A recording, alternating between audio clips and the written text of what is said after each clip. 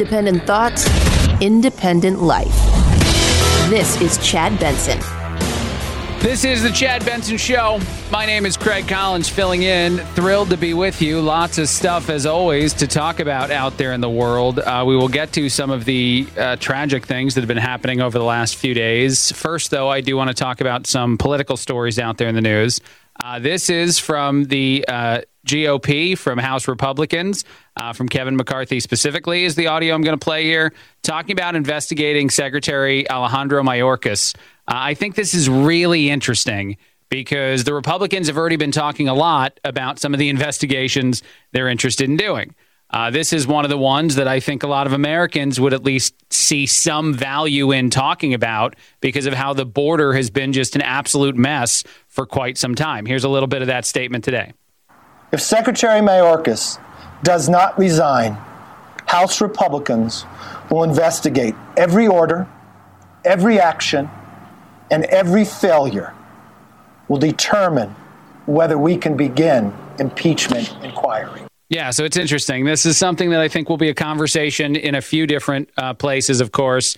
I think there will probably be investigations into Dr. Anthony Fauci, even though he's stepping down and leaving political office. And I'm not necessarily saying that all of these investigations, all of these decisions will bear fruit. But I do think there seems to be some value, at least, to Republicans. And maybe this is just going to be status quo from now on in the world of politicians and politics, that when your side takes the House, takes the Senate, takes whatever, investigating a bunch of people on the other side becomes the norm as well. But this does seem to be a thing that we'll see more of. I do also want to play this just in political news, things that I found interesting. The president, of course, extended the amount of time that people will not have to pay a student loan now. He did say time and again, just a little while ago, that payments needed to be resumed. Of course, tried to forgive a lot of student loan debt, and that has not worked out. It's been challenged and prevented in courtrooms so far. I think that's something that will still be very much battled in courtrooms, so I don't think that fight is over. But here's a little bit from the president. Student loan payments pause is going to end. It's going to end December 30th. I'm extending to December 31st, and then it's going to end 2022, and it's going to end at that time. It's time for the payments to resume. So now that has been extended through June of next year, just so you know. The reason I find that interesting to play that audio and the fact that it's going viral today is a bunch of other stuff that's going viral about the president and times he used to lie very, very often in his political career in the past. Some older footage, some older audio and news reports out there from when he was a senator.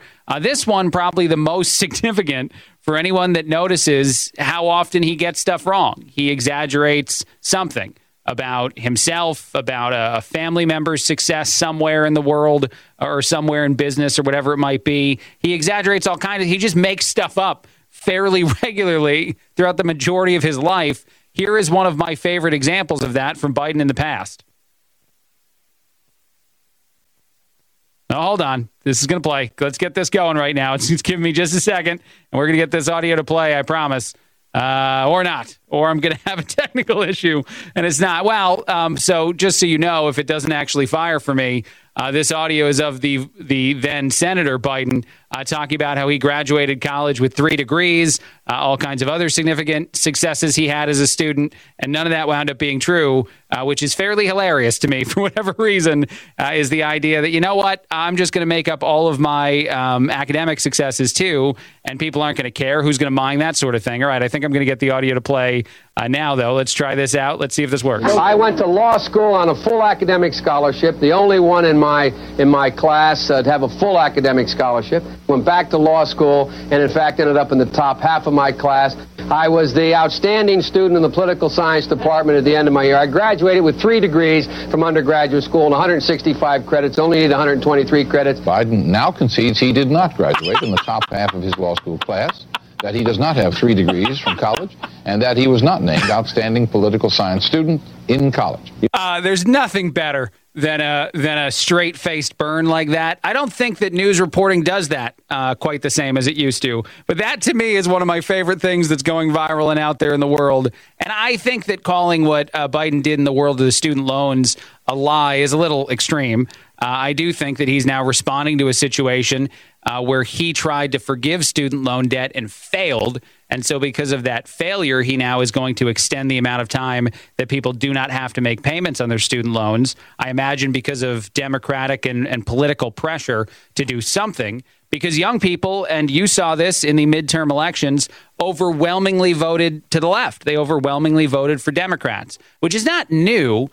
People in that age group, say 18 to 29, very, very often voted in all past elections fairly consistently on the left to the Democratic side of the aisle. I think what's significant now is the amount of people that are showing up in those age groups, the amount of individuals who are, whether it's because of social media or whatever it might be, this specific issue with student loan debt forgiveness, choosing to go and vote Democratic. They are buying votes, and they are successful at it. But I have to play this one more time. I love this audio so much in the way in which the news report right after is cut to say, yeah, he doesn't have any of those things. April campaign appearance in New Hampshire. I went to law school on a full academic scholarship, the only one in my class to have a full academic scholarship. Went back to law school and, in fact, ended up in the top half of my class. I was the outstanding student in the political science department at the end of my year. Just keep going, roll it. He's rolling. 3 degrees from undergraduate school and 165 credits, only needed 123 credits. Biden now concedes he did not graduate in the top half of his law school class. I love that he does not have 3 degrees from college. Wow. And that he was not named outstanding political science student in college. I don't know if what point you could just steer even clearer into it with Biden. I know that people say that it might be a mental struggles that are the problem with his memory at this point. I don't believe that to be true. Just start saying other stuff. Start giving yourself superpowers. Claim to have most of the superpowers of, say, a Superman, and see how that goes. Because throughout the entirety of the political career, he hasn't really cared about lying and then getting caught for the lies. And I just love that pops up every so often out there in the world of media. Because very often, I think when we talk about politics, if you're on the right or you're on the left and you listen to this show, more often than not, I hear people say that the other side does these terrible, awful things that our side doesn't do. I hear this more from liberals, to be honest. I hear this more from the left. But our side, we're a higher standard. We behave better. We act differently than the other team would. We would never do the things that the Republicans would do. And it's so very often not true and just sort of ignored. I think it's just missed. I don't know if it's a blind spot thing or how it occurs. And I'm not judging people, I guess, all that much for doing it because it seems fairly common. It's sort of like your favorite sports team and not being aware of the mistakes they make sometimes. Although, actually, I don't know. If they miss a field goal, say, late in a game, you're very aware of a need for a new kicker. But I think sometimes it's just a thing that we do as a society. But Biden lies a lot is essentially something all over social media today. Here is the Vice President, Kamala Harris, saying that if Biden runs, and he intends to run, that she, of course, will be running with him as his VP candidate. I think that's very interesting because both people, I think in the Democratic Party itself would like to see both people not run at all. Not for president, not for vice president, neither one of them. If Biden doesn't run, I don't think anyone is clamoring or begging Kamala Harris to run either. Well, as the president said, he intends to run, and if he does, I will be running with him. And I have no doubt about the strength of the work that we have done over these past 2 years. I have no doubt about the strength of the work we've done over the past 2 years. I have a lot of doubts over everything I've ever said publicly, every statement I've given, every confusing moment there. I will be honest. I think that Kamala Harris has lost a lot of political credibility over the time she's been in office as the vice president. I think when she was debating Biden, people thought of her as at least someone who seemed very capable on a stage. That's definitely not true anymore. The vice president, I think, is as disliked or maybe as unwanted by the Democratic Party as Biden is. And that's saying a lot. What I think is very interesting about that is these politicians never really accept those things themselves. So if Biden doesn't run, I imagine that Harris would be one of the most likely options, the vice president, to try to run anyway. no matter what people say. It's sort of like the Trump thing right now, if we compare it to Republicans. There are a lot of Republicans, so we hear, there's a lot of reporting about this, that would rather not see the former president run for office. That is something that I think seems to make sense, at least on the surface, because you have other candidates, heir apparents in the Republican Party, like Ron DeSantis, who seem primed. If Trump were incapable of running, say he had served 2 terms in office and were incapable of running right now, I don't know why I laugh when I think that, but if that had happened, then I think DeSantis would easily be the Republican choice for so many voters. And I don't think Republican voters actually turn on, say, a Trump and vote against him if he's the candidate. But I think independents, I think voters that might be swayed because of some of the rough things that have been going on in our society, if they continue, if they stop, if things get better over the next couple of years, well, I think it's a very different conversation, as of course I think you do too. But I wonder, with all this going on, if you have these moving pieces on both sides, Democrats and Republicans, and so many disliked candidates, at least initially, who the real eventual candidates would be in the presidential election. But darn it, we're 2 years away from that. I don't need to think about that now. Thanksgiving is coming up. That's way more fun. So we'll take a break and we'll talk about not politics next. Craig Collins filling in on the Chad Benson Show.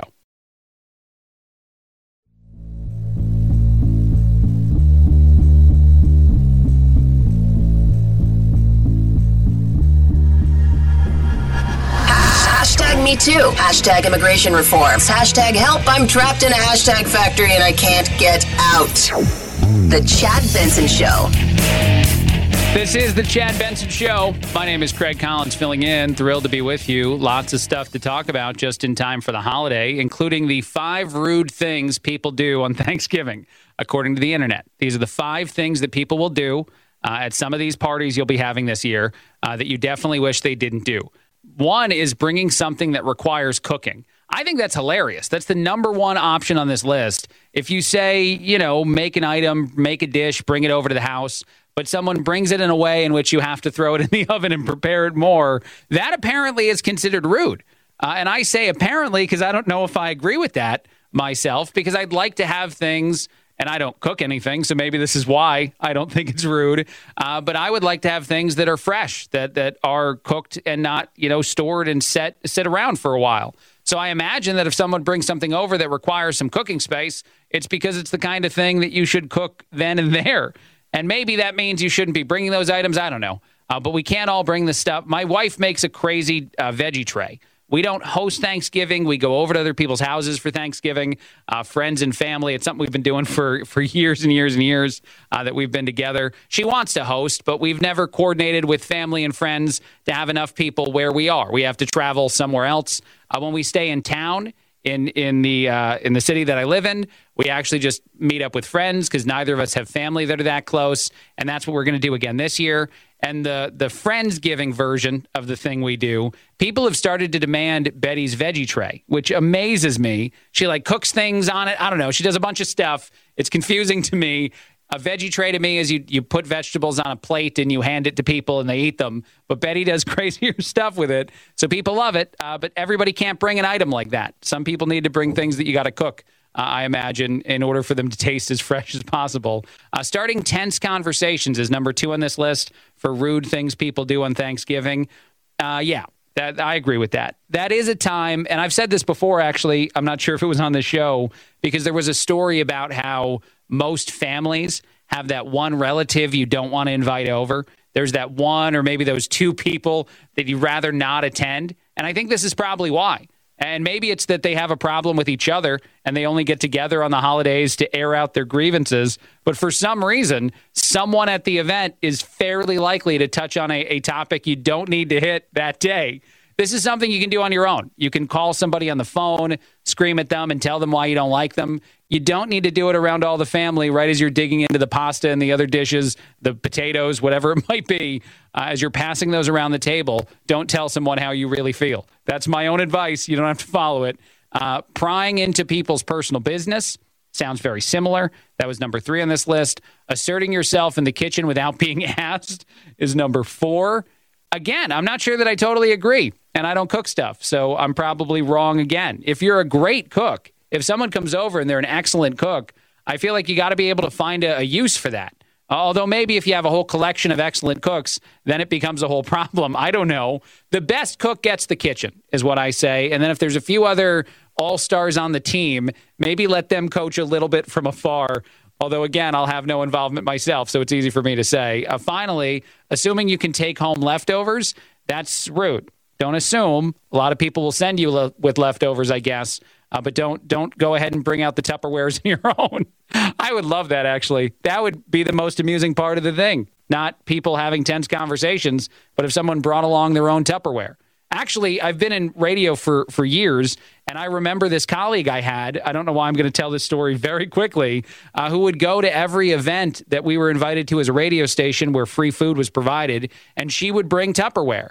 And then at the end of the event, off on the side, you just see her walk up to the table wherever the stuff was and start putting it away. And granted, she kind of worked in a role that would have her set up and tear stuff down, but she wasn't taking food any of us made. The radio station didn't provide it. It was provided by the event we were at. So whenever you watched her take it and put it in her stuff, and then she'd eat it for a few days at the station for lunches. I was very impressed by it. I'm impressed by it to this day, but I think a lot of people thought it was probably embarrassing, more so than impressive. But I would say that if you do that at Thanksgiving, make sure that you have the permission, that everybody says it's okay. You're on the up and up to do that. One other quick thing, and I thought this was interesting. 27% of people want Thanksgiving moved to Friday. 27% think that it's inappropriate to have it at the tail end of the week and not on the actual last day of the week because it throws everything into chaos. It becomes very challenging for these people. We all get the next day off anyway, so I don't know what really is the goal here. Is it to get us less total days off? To just have the Friday be the day off? I don't want that. I want to sit around and shop online or shop in stores for items all day Friday. That's the only way that I can celebrate the holiday. I get overly full of turkey on Thursday and then spend way too much money as a consumer on Friday. That's the appropriate task. 27% of people totally disagree. There are a lot of people who will refuse to spend anything on Friday, too. They call it the No Spend Friday, which I guess is somehow a protest against those who are going to spend money on the holiday itself or on the throughout the holiday season. All right, I got to take a break. A lot more. Craig Collins filling in on the Chad Benson Show.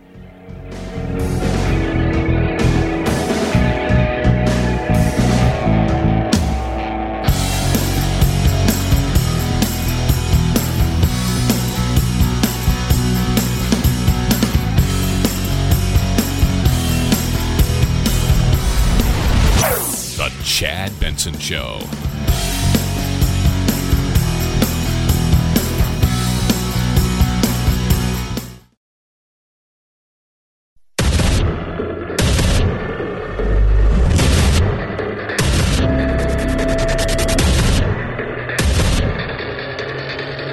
Independent thoughts, independent life.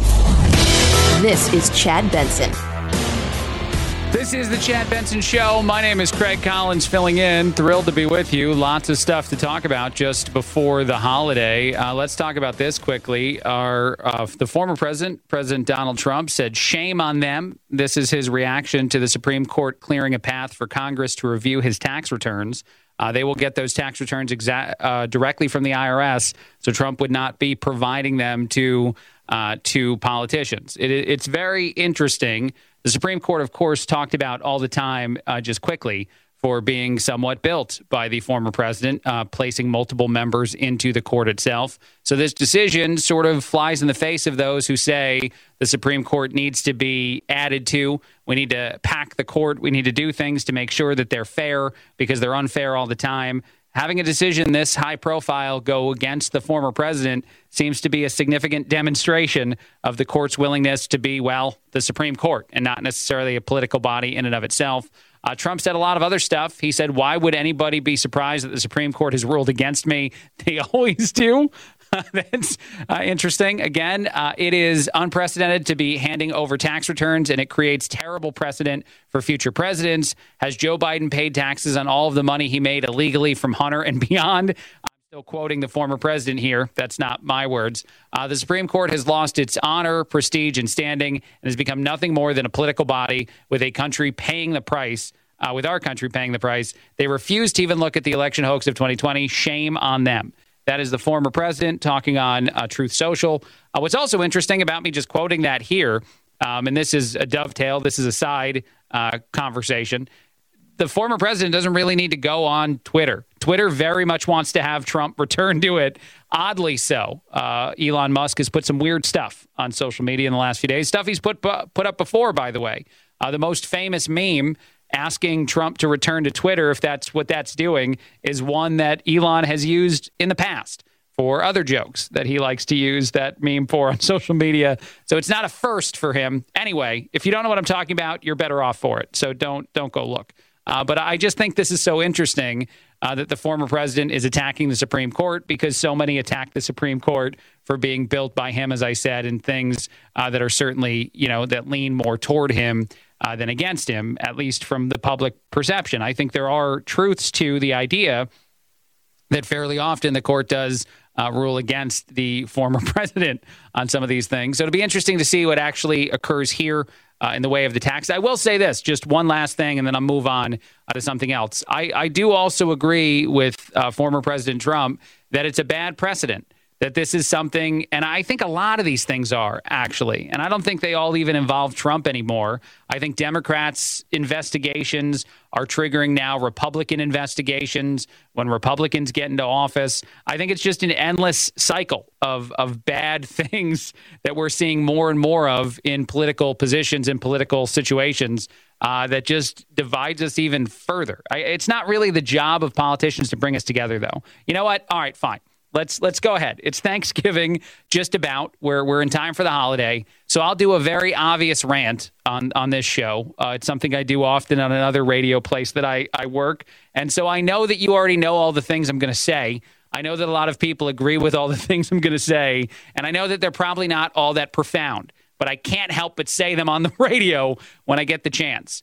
I think it's hilarious that politicians ever offer to bring us closer together, that they say to society that what they want to do is reach out to the masses and find a way for synergy, find a way to get us all on the same path, to get us to a place where we all understand and respect and agree with one another. And the reason why I think that's hilarious is because it hurts them. They have absolutely no interest, politicians, of getting us to side with the other side more often, because then we might vote for the other team some of the time. Politicians want us divided. And I think one of the biggest reasons we are divided in this society is we care about what so many politicians say. Not just one, it's not just the former president. Politicians that you might not even know who they are or what their role is, but they can go viral on social media for the thing they said, and you'd be like, yes, I agree with that thing. I'm voting on just this side of the aisle now for the time being. And more often than not, that thing they're saying is crap. That thing they're saying is complete bull. That's the only thing I'll say for that phrase. It's complete just malarkey. Oh, I like that word. Let's do malarkey more often. It's just the kind of thing that they say out loud to get you to side with them even more. Politicians matter too much in our society. I'm going to keep talking about politics on the show, and yet I really don't want to. I want to mention this. I have the audio. I might play the audio later. It's just a misspeak, so it's something that's probably not. Well, it is kind of funny. All right, fine. I think it's kind of funny. So Herschel Walker was on television last night. He was on Fox with Sean Hannity. During the conversation, Herschel had a misspeak. He said, first of all, this election is more than Herschel Walker. And then he said a different word that is not election, that means, and I can say the word, I'm just not going to do it, that means something about male anatomy. And he said it is about the people. And I said, this is we the people, not we the government. That's what the left want to do, is make it the government. I think that's actually a quote of how he said that. But he said this, again, not the word election, and that trended all over social media. That was all over Twitter. People thought it was hilarious that this blank is about the people. All right, it's a little bit funny. It's a little bit funny. And obviously it turned into a bit of a political thing with people trying to go after Herschel Walker for all kinds of other I don't know. It's just the thing that happened, though. It's what's out there. It's all over the mainstream, or not mainstream, but all over social media. By the way, Twitter has gotten to be way more fun. Twitter is definitely a platform right now that I think is interesting, and it used to not be interesting. And it wasn't just because politically I didn't totally align with Twitter in the past. It's just solely because so many things I think were censored and reduced and changed that it really made the platform fairly boring, kind of like everything else in our society right now where wokeism takes over. If you go to movies right now, they're nowhere near as funny as they used to be. I don't even know if you could make like a really raunchy comedy the way that you have in the past, like one of those rom-com sort of things. I don't think anybody would create that in today's society because they'd be way too afraid of getting woked out of existence for putting any of that stuff up there. But I do think it's interesting, again, just to talk about it, that right now Twitter is the exception to that rule because people are allowed to say and do a lot more than they used to be allowed to say and do. All right, I want to move on. I want to play a little bit of Dr. Anthony Fauci. Fauci gave his last press briefing yesterday, likely his last. There was a moment where he made all of the people in the press room, or a lot of the people in the press room, laugh, talking about correcting the contradictions of the former president in the world of coronavirus. Dr. Anthony Fauci has not had a sterling reputation himself in some of the things that have come out. I think one of the most valuable being Dr. Deborah Birx's book, where she talks about them knowing that vaccines wouldn't really prevent infection or prevent transmission of COVID. And they really didn't tell us that. They kind of sold us on the other thing to get a lot more people vaccinated. They said, you need to get vaccinated, especially around this time about a year ago, to protect your loved ones, to protect your family, to protect the people you care about. It's not just about you, it's about them. Well, according to the tell-all book from Dr. Deborah Birx, they definitely were overselling that and knew it. And that is absolutely something that data has now showed us is 100% untrue. You do have benefit from the vaccine. I'm not going completely rogue on that conversation, but you don't get the protections of preventing illness or spread of illness. And a lot of people still believe that, which is crazy to me. But here's a little bit of Dr. Anthony Fauci talking the other day for his last, I assume, White House press briefing. Vaccinated and unboosted versus vaccinated plus boosted. That doesn't mean you shouldn't get boosted, but the real danger is in the people who have not been vaccinated. So that's where we expect, if we're going to see a problem this winter, it's going to be in the people who are not vaccinated, is the last part of that statement. So he once again pushed the idea. And here's the reason that I think that this is probably flawed now. And I will add to this conversation, I am in no way, shape, or form a medical expert. My medical opinion is not valuable, and you should probably go to someone who has a degree, has studied medicine, someone you trust, someone local to you, and have a conversation, and not necessarily just turn on the radio and accept medical opinions from people like me, specifically me, I would say, on this issue. But here's the thing. The more recent strands of COVID, the ones that have been less deadly, the ones that have been less serious as far as illness goes, odds are most all of us have gotten them. The data says, the science says, the information says that you've probably been infected at least once with coronavirus, if not maybe multiple times at this point, no matter what, if you've been vaccinated or not. So I imagine, and this is something that I think has been backed up in a few different studies so far, that there is a similar level of protection to surviving COVID and getting vaccinated, especially as the true protections of both wane over time. So the real truth right now, and it's interesting that it still sort of comes out the way it does from a Fauci, is that it's much, much harder to distinguish between the vaccinated and the unvaccinated at this point, this long after the pandemic is mostly over for most Americans, no matter what the conversations wind up being. Because if you've never gotten vaccinated, you've at least gotten the illness once, if not maybe more than once. And so I do think it changes the conversation a lot. And the data, the science, all the studies are so challenged now in pinpointing and separating those groups, not because you can't figure out who is unvaccinated, but because it's very hard to figure out who, if anyone, hasn't gotten any form of COVID at this point, this far along. All right, I will take a break in just a bit. I want to talk about some things that are certainly not political. I want to do a little bit more Thanksgiving chat with you. And I have an interesting story about Ford's new steering wheel. I know that might not sound interesting to all, but I promise it is. That's coming up in a bit. Craig Collins filling in on The Chad Benson Show.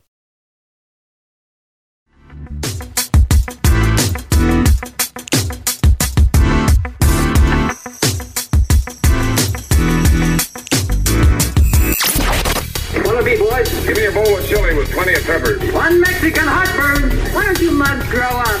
The Chad Benson Show, where independent a la carte thinkers have a seat at the table and a voice in the dialogue. I'll have what she's having. This is Chad Benson.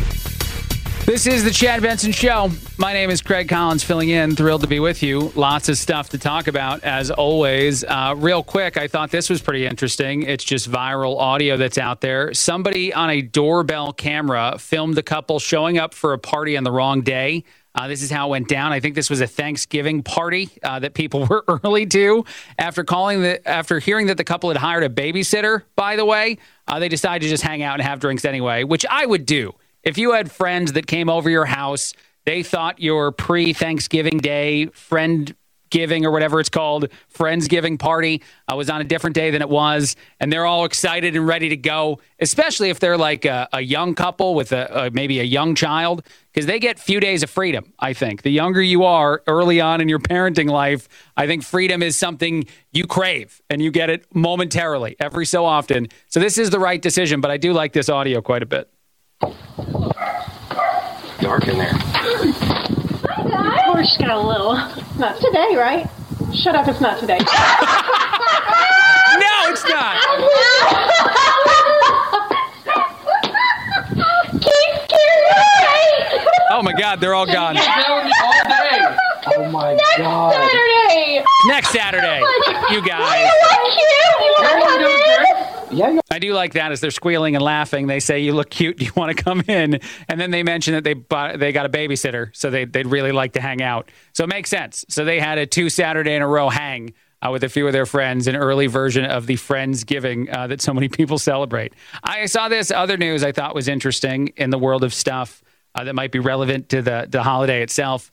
If you have a picky eater in your family, apparently a new study demonstrates a hack to trick that person into eating more food than they think they want to eat. You put all of the things they're less likely to eat in red bowls. I don't know why this study has any sort of relevance. I don't know why it makes sense. I don't know if red and the holiday season makes people think about Christmas, and then you think you like a thing, but it's real. A new study demonstrated that a picky eater was less likely to say no to a food item if it was served in a red bowl. So try it. Somebody out there who's ever got the pickiest eater, and tell Chad on his Twitter or Facebook, wherever you want to find Chad Benson Show, and just let them know if the red bowl hack works. I want to know because I know a lot of very picky eaters in my life. At times, I might even be one of them. So I have to trick myself somehow into eating some things by putting it in a red bowl. Now that I understand how this trick works. I mentioned this before the break just a little bit ago. Ford has developed a new steering wheel. The steering wheel itself does the same thing all other steering wheels did before. It steers your vehicle. But here's the thing that's new about it, and the thing they're excited about. It turns itself into a laptop stand, a table thing to hold your computer. I assume when you're parked. It says when you're supposed to be parked. Hopefully it doesn't allow you to do it when you're not parked and people can't hack it somehow to make it do that thing, because that's the worst addition to life whatsoever. I think we already have distracted driving as a very big problem in our society. You do not want your laptop wired to your computer sitting on your steering wheel while trying to get to work. That seems like a bad thing. And I know some people I work with that would try to do a little bit of work while on the road. But this is a brand new thing. It's only being offered in Europe for now. They're testing it there, which I'm not so sad about. And it actually is only in 2 types of their vans right now. So vehicles that they assume people are working in, I guess. But you can turn it into a laptop stand while you are parked. And hopefully, again, no one abuses that. I think this is interesting. Another thing I just saw out there, jumping through a few different topics. Apparently on social media, going viral the last couple days, our oldest daughters complaining about not mattering as much as the other siblings in a family. If you're the oldest kid and you're a girl, according to, I think, TikTok specifically right now, you are less likely to be a favorite. Now, I say bah humbug, I say crap to this story, only because the oldest in my family, the oldest of me and my siblings, is in fact my sister, is a woman, and she is by far the favorite. It's not even close. But she did things in school that the rest of us didn't do. She thought of herself as, I guess, someone that needed to be, on the most successful versions of so many different things, as I think a lot of oldists get pressure to do. And so she was beloved, still beloved more than the rest of us. Maybe the only exception, maybe the only one like vying for favorite in my family, again, oldest daughter, usually favorite, is youngest, who is my little brother. He's a son. And it's because he's the exact opposite of her in a lot of ways, or at least he was as a kid. He's straightened himself up a lot now and very successful businessman at this point. But he was the antithesis to her, and they were both favorites because they were both on the sides of the spectrum, I think, of being maybe a success or not exactly at all a success in school. My other sister and I, the two middle kids, we were the ones that didn't matter. Where is the middle kid meme, people? It is much more important than the oldest sister, oldest daughter meme. But apparently, people who felt ignored in their family by having that specific spot in the family feel seen.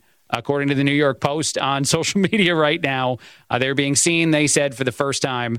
As I said, just to continue to respond to it, my sister got seen a lot throughout the time we were all growing up as kids. Just one other quick thing. I know I mentioned this earlier. I want to say it again. There is a Buy Nothing Day that's going to be celebrated by some tomorrow. If you hate consumerism and you want to go viral on social media for claiming you hate consumerism, you can go ahead and buy nothing all day on the 25th and talk about how great you are for buying nothing. And I'll be actually very grateful to you because I'll be out at the stores buying things and I want to compete with less people. Quick break, a lot more. Craig Collins filling in on The Chad Benson Show.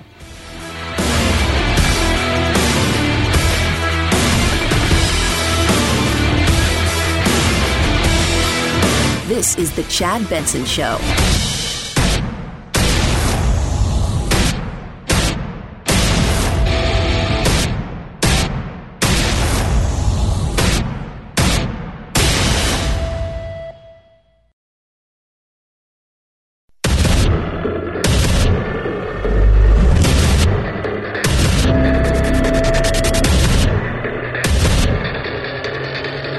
Independent thoughts, independent life. This is Chad Benson. This is the Chad Benson Show. My name is Craig Collins filling in. I'm going to be really blunt and honest. Well, I'm usually probably both of those things, as is Chad, actually, which is awesome. But I'm going to be very honest about a very difficult conversation. So the Virginia shooting that happened last night, or I think it was technically early Wednesday morning. It happened Tuesday night, Wednesday morning. Is awful. In and of itself, it's awful. That's not surprising. Everyone feels and thinks that. A person who appears to have worked at Walmart went into the store. Actually, one of the stories about it is sort of the most haunting to me. There's a Walmart employee by the name of Kevin Harper who told ABC News that he arrived early to work Tuesday night. The late night shift was getting ready to start working, I guess, when this happened. And he was sitting in a break room with other people, including, I believe, by the reporting that I saw, the gunman, the person who wound up killing several members of the Walmart team, and decided that something wasn't right, that he felt as though something wasn't right. This guy's name is Kevin. So he left the break room, and as he was leaving the break room, he heard 3 to 4 gunshots, ran and hid in some, I guess, locker or something, some employee area. For a while, he said he doesn't even know how much time, according to the report that he gave, because time just sort of stopped. And then eventually, when he saw an opportunity, he ran out an employee entrance and just saw people that had been shot laying on the ground as he was fleeing. And he said he was praying for his Walmart family. He said those words. The person who was a victim of this event said, "I'm just praying for my Walmart family." Now, the reason I say that part is because, and this is just candid, just honest, I'm not a gun-owning individual myself. I don't have anything against people who own guns, though. I got a bunch of Marines in my family who obviously not only own guns legally, but very much want to show me how to shoot those guns on a lot of different occasions.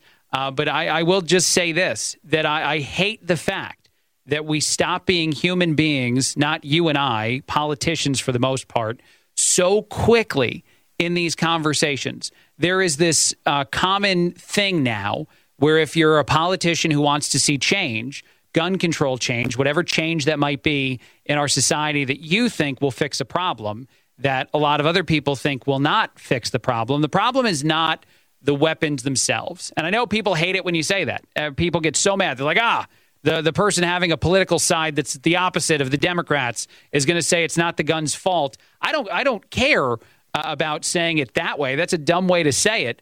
What I think is true, though, is the person who decides to carry out these violent acts, no matter what weapon they choose, if they get that weapon legally or illegally, they're to blame. It's very simple. They are to blame. They deserve to be talked about. I don't like to name any of the individuals themselves in a way that demonstrates that we comprehend that it's severe mental whatever going on, or just evil in someone's heart that chooses to take a gun to work, take a gun to a club in Colorado, wherever it might be that you take a gun and just senselessly kill other people. That is a problem in our society, a problem we need to address, but it's not a problem, I think, that needs politicians to start spouting off their opinions on what we do and how we do it and how the other politicians are so bad. This is one of the many examples, I think, of where politicians desire to be involved in conversations that are important to you and I as people, and they do it in sort of a gross way. Now, again, I want to repeat something I said a second ago. A victim, someone who ran and hid and then survived the Walmart shooting just last night, said in an interview with ABC News that his prayers were with his Walmart family. I will now play a state senator. Her name is Louise Lucas, who popped up, I think, on Morning Joe, or on CNN, excuse me, to talk about, I think this is with Don Lemon and their new morning show that's doing terrible, to talk about how thoughts and prayers, how any politician who says those sort of things needs to basically shut up. And again, human nature, the humanity that exists in all of us, no matter what your job is, no matter what you do. If you're a politician, it's sometimes hard to remember that those people are human too, because they don't behave like humans. It's human nature to want to say that, oh my God, this horrible thing happened. My thoughts and my prayers are with those who are involved in this right now. And I pray that people who are injured survive, et cetera, et cetera. So that narrative that this needs to go away is tremendously stupid, just to say it first and foremost, and to then pivot these conversations to the political conversation about gun control and the value of it. They don't make sense right after these violent things happen. They're being used. Politicians all the time, I have audio, I'm going to play it in a second. Politicians all the time see an avenue to a conversation. That's what they see. When they look out into the world, when they see news headlines or whatever it might be, they see an avenue to a conversation they already want to have. And it's disgusting. It's gross to me because they don't care what the avenue is. Our current president, Biden, at one point said something about the conflict in Ukraine with Russia, and other members of the Biden administration have said this about the conflict going on. Innocent people dying. The other day, Russia bombed a hospital and like a 2-year-old baby was killed. But the politicians say that it's a good thing that conflict is occurring. And granted, they don't say that simplistically. They have a caveat. They have a way in which they're trying to make that make sense to us, the everyday American people who don't think any of that makes sense. And what they say is it might trigger a conversation about something else. It might trigger a conversation about energy independence. That's one that's been talked about a lot because the conflict has demonstrated, not that it was unknown to a lot of people, how much Europe relies on energy from Russia specifically. So that has been a conversation. A lot, including our president, have said that this might be a good catalyst to get more green energy out there to create independence, which is ridiculous. It's a ridiculous pivot from a conversation of trying to be a human to being the exact opposite. Now, granted, I will say about the audio I'm about to play, I believe that this state senator who got propped up by CNN probably believes wholeheartedly that her solution is a good one. A lot of people don't think that just gun control itself. Look at Chicago. Look at places where gun control is significant and people still get shot and killed on a regular basis. I don't think that this alone is the answer to the problem, especially at this point in our society and the amount of guns that are already out there. You'd have to take guns out of people's hands, and that would be wrong to a lot of Americans. But darn it, I just get so mad when I hear that. I don't want to hear any more about your thoughts and prayers because as humans, this is something we all want to express. Well, you were saying waking up this morning, a lot of us didn't get much sleep last night, did not rest well, and will not rest well until we get a handle on this gun violence. We need gun violence prevention in Virginia. And I'll tell you, for all the people who are saying that their hearts and prayers go out to these people, I don't want to hear any more about that until they get serious about gun violence prevention. Get it. I honestly, I really don't. I truly don't get it. And some people might be saying I'm being insensitive. That's why I tried to set up this segment as I'm being as blunt as humanly possible. But to me, when I see any of these stories, a shooting that happened in Colorado a little while ago, the Club Q shooting, where members of the LGBTQ community may not have necessarily, this is a weird thing to say, but it's the latest reporting from AP. Anderson Lee Aldrich, I hate saying the names of people who do these things, but he's 22 and he's non-binary, according to some new court filing out there, which may confuse as to why he chose to target that club and take lives there. As far as the narrative that emerged in mainstream media, that was a hate crime. And it seems fairly likely that it was a hate crime, but I guess it's more confusing now, to say the least. But what's just confusing to me even more than that is how often we want to just pull humanity out of this conversation to immediately pivot to the political one that I think is a disservice to all. I don't think it's making anything better. I don't think it's making any part of these consistent stories that happen in our society any better, and it creates a lot of argument for those that are pro the Second Amendment. Obviously, the Founding Fathers seem to be pretty pro the Second Amendment, and those who are not pro the Second Amendment. And none of those individuals, I think, are even talking about the problem anymore, which is mental health and violence in our society in general. It's not if we should be allowed to buy a gun. That's not the problem, and so many people seem to want to think that that's the only issue. All right, I want to move on to this. Karine Jean-Pierre was freaking out at a White House press briefing the other day. I thought it was very interesting. Someone was trying to shout out a question about the origins of COVID. Somehow we still don't really have a definitive answer there. By the way, just as a quick like sidestep to that, isn't it shocking that we don't have a definitive answer as to whether or not COVID was created in a lab and then leaked in Wuhan, or whether or not it actually was something that occurred naturally? There's a bunch of data back and forth that says they're pretty sure, but we're not definitively sure because China has not been willing to share some of the data. And this is something, I'm not saying this as a guy on a radio station that might have political opinions.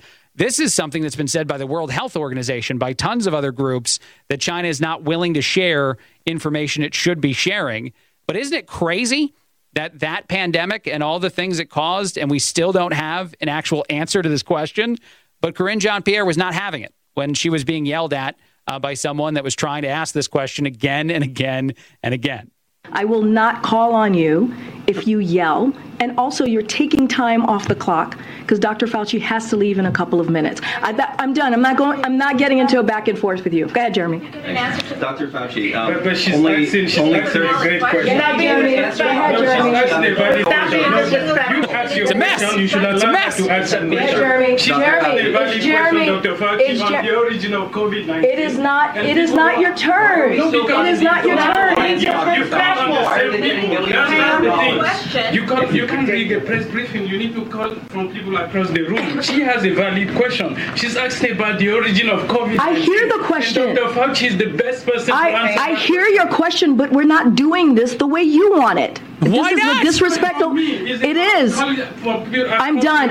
I love the fact sometimes that some reporters try to prop up other reporters by yelling back at the White House press or whoever it might be that, come on, you got to answer our questions. We can't just listen to you do it the way you want with the people that you call, with Biden pulling out his list and only calling on those individuals. This is managing the narrative to a degree that's pretty scary because it's a degree that exists in other countries that we're not supposed to be.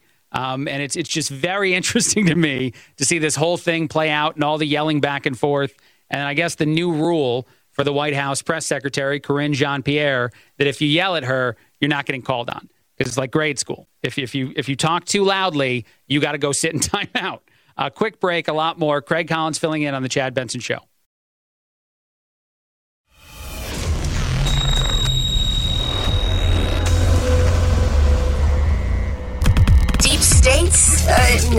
deep doo-doo?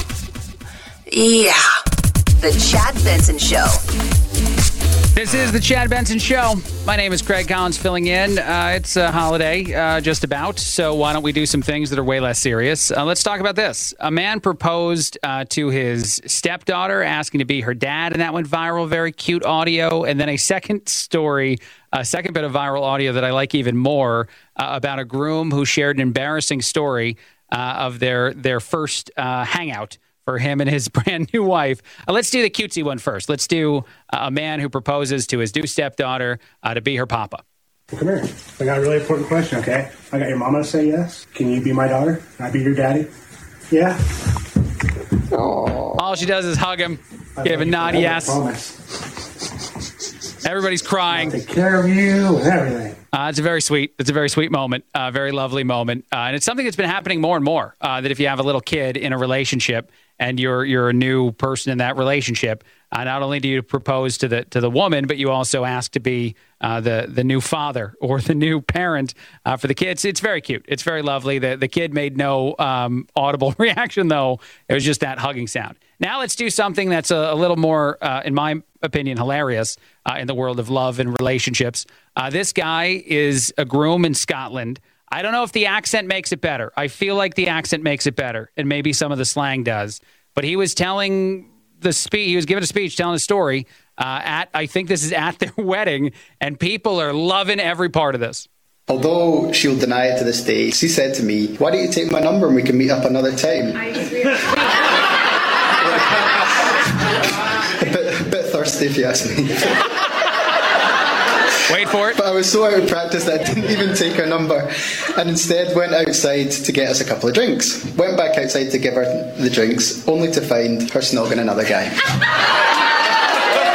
So, by the way, snogging means making out with another guy. So this guy met his wife at a bar for the first time. She offers him her number, and he kind of turns her down, it sounds like, and then goes off to buy drinks for them. And he comes back, and, well, she has moved on, at least for the evening. I just downed the 2 drinks and went back on the dance floor.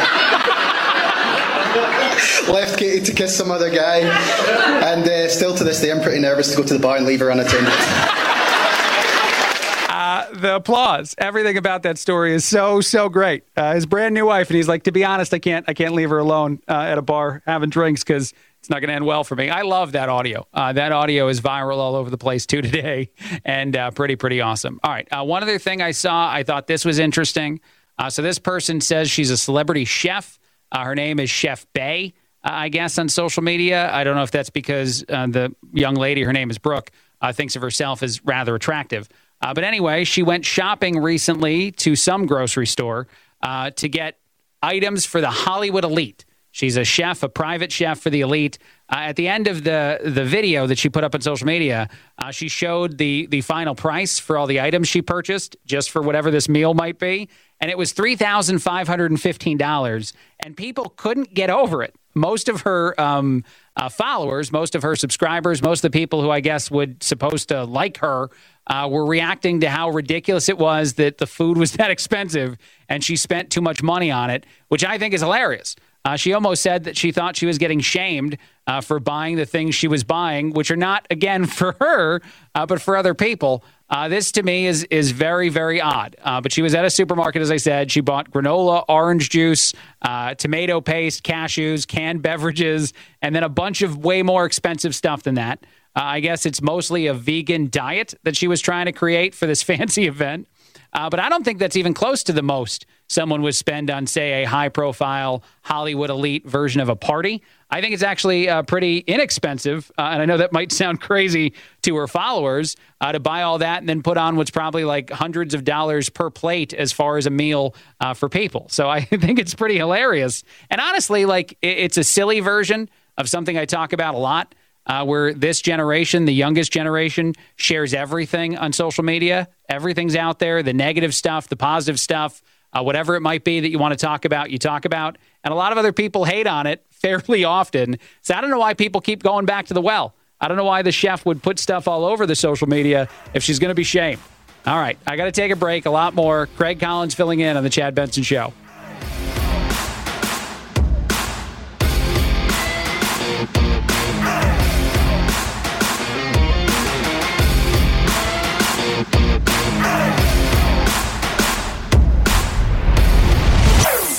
Chad Benson Show.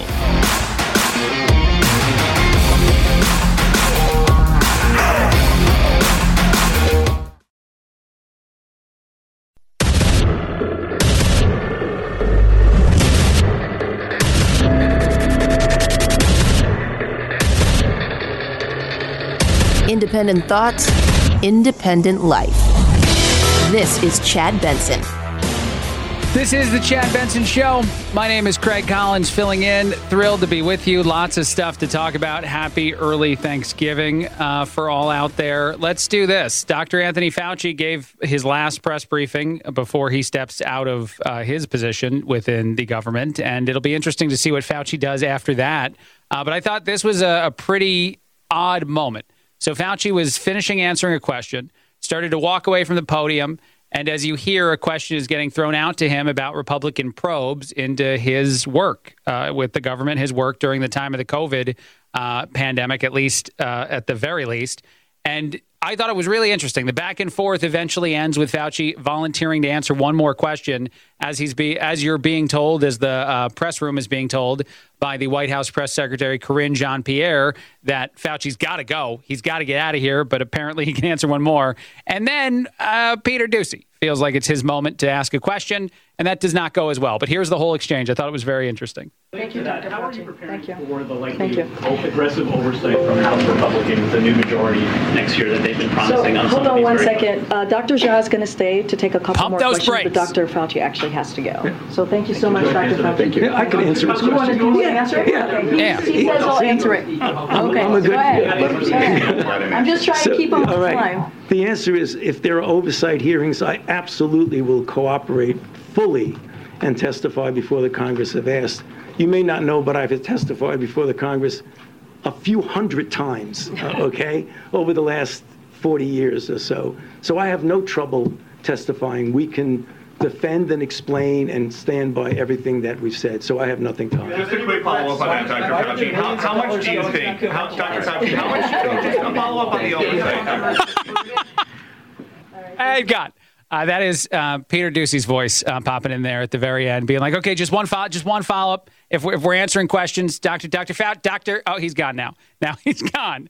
He is willing to cooperate. He is willing to testify. He's willing to have whatever conversations Republicans feel are appropriate to have with the Dr. Anthony Fauci. I wonder how many other things will occur. How many other investigations? I think the Hunter Biden conversation is probably the best one.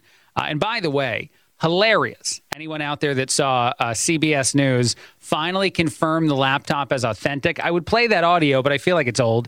I feel like you'd have to have heard it at this point. But it was hilarious to listen to the entirety of that news report, if that's even what you want to call it. And the fact that they got forensic experts to detect whether or not a version of the laptop, a copy of the data from the laptop itself, from the place that repairs laptops in Delaware, is authentically Hunter Biden's. And they said it was. All of this could have happened 2 years ago. Like, every part of it could have been something that you choose to go through when you think it's something that's vitally important, say, to our society or to electing a certain individual in the office of the president. None of these things uniquely became available now. So it's amazing to watch the mainstream media conversation about Hunter Biden's laptop change ever so slightly, so much time after it was originally broken by the New York Post. I think the New York Post actually put a pretty hilarious page up, whether that was actually in the print or just up on social media, about how many days have passed since they confirmed the laptop, and now CBS News chooses to confirm the laptop. There's no version of that story that doesn't have egg all over the face of mainstream media, and they seem to want to try to avoid it however they can. So they just presented the story as if it made sense for them to dive into it now, as Republicans are very likely, at least in the House, now that they have a slight majority, to launch an investigation into that. Other investigations beyond that one, I'm not sure exactly what they will be, but obviously Fauci is among a few different things that is, I think, likely to have some version of an investigation. I want to move on to this. I think this is interesting. I've talked a lot more about Twitter and Elon Musk in the last few weeks than I've ever in my life talked about Twitter or Elon Musk. And I don't know why the obsession is so significant. I find some of the things that Elon puts up on his social media page, it's all his now, pretty funny, especially the ones referencing how Twitter is still a thing that's working and active and available on the internet, even though it's been predicted to be going away multiple times. But this is unique. Elon Musk was going back and forth with Stephen King about whether or not Mike Lindell, the MyPillow guy, will have a valuable place on social media. Pretty soon, the only advertiser you'll have left is the MyPillow guy, is what King said. And then I guess Elon responded, is MyPillow actually a great pillow? Now I'm curious. And it just went from there. It just kept going on, I guess. And it's a weird combative relationship that I saw getting shared a lot of other places between Elon Musk and Stephen King. I don't know what's happening. In all honesty, in the world of the social media thing, so many people, celebrities, whoever they might be, are saying that Twitter's gotten terrible. It's awful. It's the worst thing it's ever been, and walked away from it. There was one report about a racial slur going up like 500+%. And actually, Elon debunked that a bit by saying that bot accounts were getting created, and it was a very small amount of accounts that were just using that word over and over again to make it look like a spike. But a lot of other people didn't just start saying those sort of things because Elon had taken over. So it is a weird version of, and it still gets reported. You still see it as one of the little sort of tagline things, and this is also happening to prove how terrible Twitter is. But it seems mostly the same to me. I mean, there are some differences. I think there's more traction now for things that lean more to the right than there used to be in the past. There's less censorship. And of course, accounts have been activated. Even the former president's account has been turned back on. I don't know if he'll use it, but it's back on. But for the most part, it seems like the same Twitter. So I don't really know why people are freaking out so much or saying that they're going to walk away only to come back a couple days later. There is also this. I'll just throw this out there, and then I'll move on from this story. There's now a group of people that wanted to all leave Twitter together, that had a hashtag about buy Twitter or whatever it was, that are now hashtagging stay Twitter. And so this group of individuals is going to fight. They want to fight the narrative that'll emerge on the social media page if too many people on the right start having their tweets actually go out and not be censored. So they want to fight back and have a conversation. And you know what I say to that? Awesome. And I feel like that's what Elon Musk will say to it, too. If you don't want to retreat to your corner, if you don't want to stop having conversation and try to have conversation with people who don't agree with you, even if it's yelling, shouting, social media conversation, that's at least better than the censorship thing that has been our problem so often. Actually, you know what? I'll say this. One last thing on this idea. And I'm sort of paraphrasing something that Jon Stewart said when he was on with Colbert. I think this was last week. I thought it was very interesting for a lot of reasons. They made a lot of jokes. Jon Stewart, of course, is Jewish. They made a lot of jokes about Dave Chappelle, about Kanye West, about a bunch of different things, and kept kind of going with their straight-faced version of very much joke things before addressing the topic in any amount of seriousness. And I know Jon Stewart's a guy that's going to be liked or disliked by a whole lot of people for a whole variety of reasons that have nothing to do with him being Jewish. They have everything to do with his political lean and the types of things he said in the world of politics when he had a comedy show. But I'll say this. I thought he had a pretty profound take on what needs to happen in our society. He said that conversations that have, obvious problems within them, say it's someone who's spreading anti-Semitism like a Kanye West was, you can't just tell everyone to be quiet, stop talking, and retreat to their corners because you don't fix anything. You solve no problems.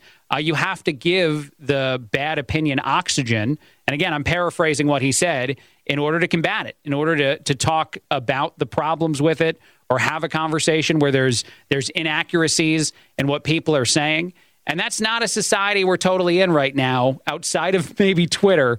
A lot of people don't like to give anything oxygen that they don't agree with, and it's not solving any problems. The people who are going to believe bad things, whatever those bad things might be, if you tell them to be quiet, they're just going to go to the internet. They're just going to go to their social media places and get fed more of the things they want or they believe to be true, because that's what social media does. That's what Google does. That's what all of these platforms do. They give you more of what you tell them you're looking for, so you come back again and again and again. So I think it's brilliant as far as a conversation goes, and one I wholeheartedly agree with, and I imagine a lot of people agree with, to say that we can't censor, we can't stop free speech, not just because it's wrong, not just because our society was founded on something that believes in free speech, but more profoundly, more accurately, if you actually want to prevent any of the radical, bad opinions, racist, whatever they might be out there in the world, the best way to do that is through conversation, not without it. So I thought that was a very profound thing that Jon Stewart said at the end of a very jokey conversation. One other quick thing. This is not a political thing. I just want to throw it out there, and then we'll take a break. Most people prefer small businesses over large chains. A brand new survey of 2,000 adults said that 9 out of 10 people said they rely on small businesses for events in their lives, for last-minute shopping, for all different kinds of things. 88% of people said someone who is employed at a small business in their community is someone that they care about and support in some way. I thought this was really interesting at this time to see all this data about small businesses. Of course, you have people like Jeff Bezos, I think, saying that the economy doesn't look that good, that it looks like things are going to start to get rough for a lot of people, including the Bezos. I doubt that's true. I don't even think he said that necessarily. But maybe that belief, that desire to prop up small businesses, which might be even more significant after all the challenges we've gone through over the last few years, could help, as the economy may very well be turning a different way. I wonder if that sentiment, that belief, that idea that small businesses matter, that people prefer them, will help some companies to deal with any of the newer challenges that we might face economically. All right, quick break, a lot more. Craig Collins filling in on the Chad Benson Show.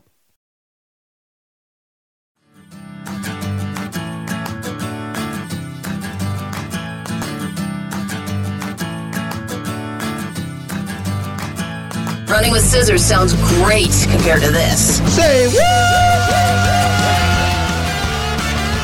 This is the Chad Benson Show. My name is Craig Collins filling in. Lots of stuff to chat about, lots of things going on in the world. Sorry for any sort of technical difficulties that may have happened a little bit ago there. I thought this was interesting. Quickly, a more serious topic for you. So CNN is very confused with some of the latest reporting about the Colorado Springs shooting at the nightclub there. Because the person responsible is identifying as non-binary. There's a lot of questions, I think, that I would even have to understand a lot of the scenario situation here. But it seems to dumbfound CNN because, they have certain rules that apply for things you say and then things you don't say about certain groups and individuals. And so I think the assumption here is that this is a lie. That the individual who's claiming this is some version of defense is just making it up. But it's a pretty uncomfortable minute or so of conversation on television for those involved. I think Allison Camerata is the one actually anchoring this thing. Attorneys for the accused shooter, Anderson Lee Aldrich, say in new court filings tonight that the suspect now identifies as non-binary. In a footnote to a motion asserting legal privileges, the public defenders say, quote, Anderson Aldrich is non-binary. They use they, them pronouns, and for the purposes of all formal filings will be addressed as Mix Aldrich. So in other words, not Mr. or Ms. Joining me now, CNN political commentator Errol Lewis, also back with me, Al Franken and Joe Walsh. I don't know what to say about that. I mean, that's not anything that we had heard from his background. You know, people have been looking into his background, and I don't know if anybody here, are you guys lawyers? I mean, I don't know if I don't know what to say about that. It's amazing that they are stunned into silence. They don't know what to say about this. The person still chose to take people's lives, still chose to show up at a nightclub and just open fire and kill people. So the person is still a bad person. There's still a person that you don't want to all of a sudden be confused in how you talk about them, because this may or may not be a hate crime anymore, depending on certain things. And I have no idea. Again, I'm not a lawyer either, so I can't navigate that. But it's fairly easy to talk about an aspect of this still and to still indict the horrificness of anything like this that happens, of any shooting in our society, and not be challenged by the woke version of, wait a minute, what am I supposed to say? What am I not supposed to say in this situation? I think that's more scary than anything else. That anyone, anywhere on television could be confused as to how to move forward, talking about a mass shooting based on any specific bit of information about the person responsible. It's still a mass shooting. It's still horrible, and it can still be talked about in that way. I thought this was interesting, totally shifting gears to something way different, something way lighter, a palate cleanser, if you will, of things that are easier to talk about, certainly for me, or at least for CNN. Pumpkin is the number one Thanksgiving pie. This was rated out of, told you, very different, very light. This is rated out of different. I feel like this is an upset, by the way, even though pumpkin's a tradition of the Thanksgiving meal. It's important for the Thanksgiving meal. 45% of people love it. 37% of people like it. And 23% of people named it their favorite pie. So it swept a lot of awards. Got a lot of number one votes if this was a baseball Hall of Fame thing. Here's what's interesting to me, or an MVP thing. Apple pie is not even really doing that well. It's actually came in third. Pecan came in second. Upset number 2. Apple pie is amazing, guys. When did the United States become a place that didn't understand the value of apple pie? Then further down the list, you got sweet potato, chocolate, cherry, blueberry, no French silk, which I really like, although it's obviously very, very much just chocolate and pudding and deliciousness and sugar. But I thought it was interesting that pumpkin pie easily took the number one spot and apple was a distant number 3. Because I get it. Again, just quickly saying, I understand that Thanksgiving, a lot of people go to the pumpkin pie, and it's great. It's great with whipped cream. It's great with Cool Whip, whatever it might be that you put it on. But we got to get back to understanding just how amazing apple pie is, to say the very least. All right. Other things out there in the news, other things I thought were pretty interesting as far as just certain conversations go. There are places where you can get gas for $1.99 just in time for the holidays. They're getting celebrated all over social media. The Mid-Atlantic restaurant and convenience chain will be offering unleaded 88 gas for $1.99. That's Sheetz. It's going to be dropping its price for a limited time, just in time for the holidays. If they can do that, if any one spot can do that, I'm a little curious why more places can't make things way more affordable for us as far as gas prices go. That would be awesome. And actually, I remember this. Aldi, I think, dropped a lot of its prices, the grocery chain, to reflect the prices before the pandemic started. It was 2018 prices, something like that. And they're amazing. If you've gone into an Aldi or if you've seen any of that during that price dip, it's incredible. It's some of the best stuff ever as far as just walking around and remembering what prices used to be like. And so I love the fact that someone somewhere, some company is doing the $2 gas move that's going to be from the 21st through the 28th. So a few more days for you to try to partake in that. A statement released by the company on the 20th. It's just fun when we remember how much better things were a while ago. And honestly, and just quickly, and not that this is a big time for a take like this, I think that's one of the reasons that former President Trump is still a political player, even though a lot of people, even within his own party, don't seem to want him to be one. It's a fairly easy argument you make to the American people about how many things were going well as far as the cost of things when they were in charge as opposed to when, well, Democrats took office. All right. Quick break, a lot more. Craig Collins filling in on The Chad Benson Show.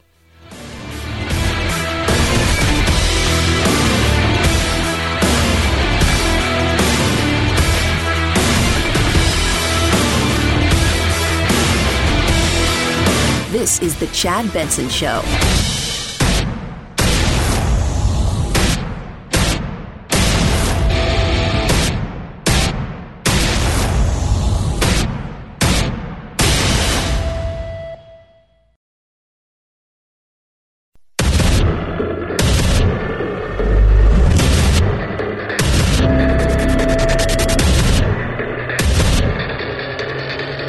Independent thoughts, independent life. This is Chad Benson.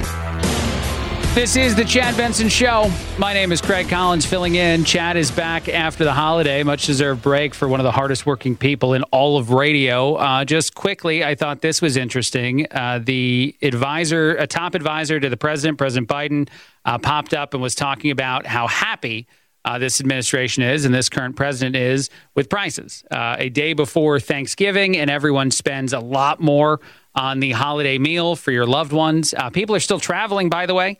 A lot of data seems to indicate that Americans are saying that the holiday is more important. So you're going to travel, even if it's more costly. That makes sense. But it's not really great to hear the people in charge say that they're doing a good job and they're proud of the work they've done when things are at an all-time high. When, as I said, the meal itself or travel, whatever it might be, is going to be difficult for a lot of Americans because of how different things are over the last couple of years compared to what they were just as recently as 2 years ago. Here we go. And at the end of the day, if you look at where we are today, over the arc of the last many months, with inflation concerns that were rising, prices rising, we've been really laser focused. And I know you don't like me saying it a lot, but we were laser focused on bringing the prices down. So you failed, though. I think the president's happy with the fact that the trajectory of prices is coming down. I think oil prices still probably a bit higher than they should be. And we need to make sure now we have to turn our efforts to making sure that we not only bring prices down, but we have all the security of supply that we need for the energy system in the United States.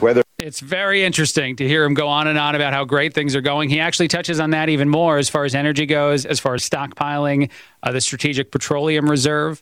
This is something that Amos Hochstein, this advisor to the president, will say is valuable for the United States to do at $70 a barrel. Remember, this is something gets thrown out a lot whenever this conversation pops up in political circles, that former President Trump and his administration wanted to fill the Strategic Petroleum Reserve at just $24 a barrel during part of the pandemic where oil and gas companies were not selling a lot of oil and gas. That would have been valuable to us right now. It's very odd to hear them so proud of doing a much worse price per barrel at this time. We've been tapping the SPR, and I don't think there's much criticism today for what we've done. That was a critical part. The releases from. By the way, I just want to stop it 1 second. When he says not much criticism today for what we've done, which part, sir? The fact that you actually released oil from the Strategic Petroleum Reserve because gas prices were insane? No.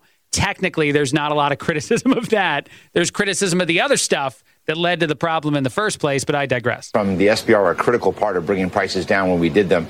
Just imagine if we had not increased supply by 1 million barrels. Yeah, but even worse. But today we have to be really opportunistic and look at the market and where it is to see if it makes sense to do continued SPR releases.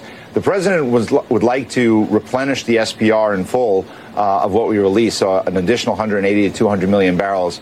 And I think when prices start reaching towards that $70 mark, that's when we're probably going to be looking at some. We'll be so happy when we get to that $70 mark and we can start replenishing our petroleum reserve, something that strategically makes us weak if we have very little left. And I know that people say we have much more than very little left.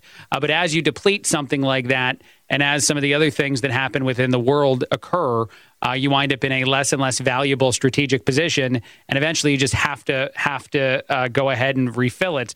And it's just so interesting to think about how Democrats did block the Trump administration when they were trying to tip us up to the very top at $24 a barrel. Other news, something I think is interesting out there.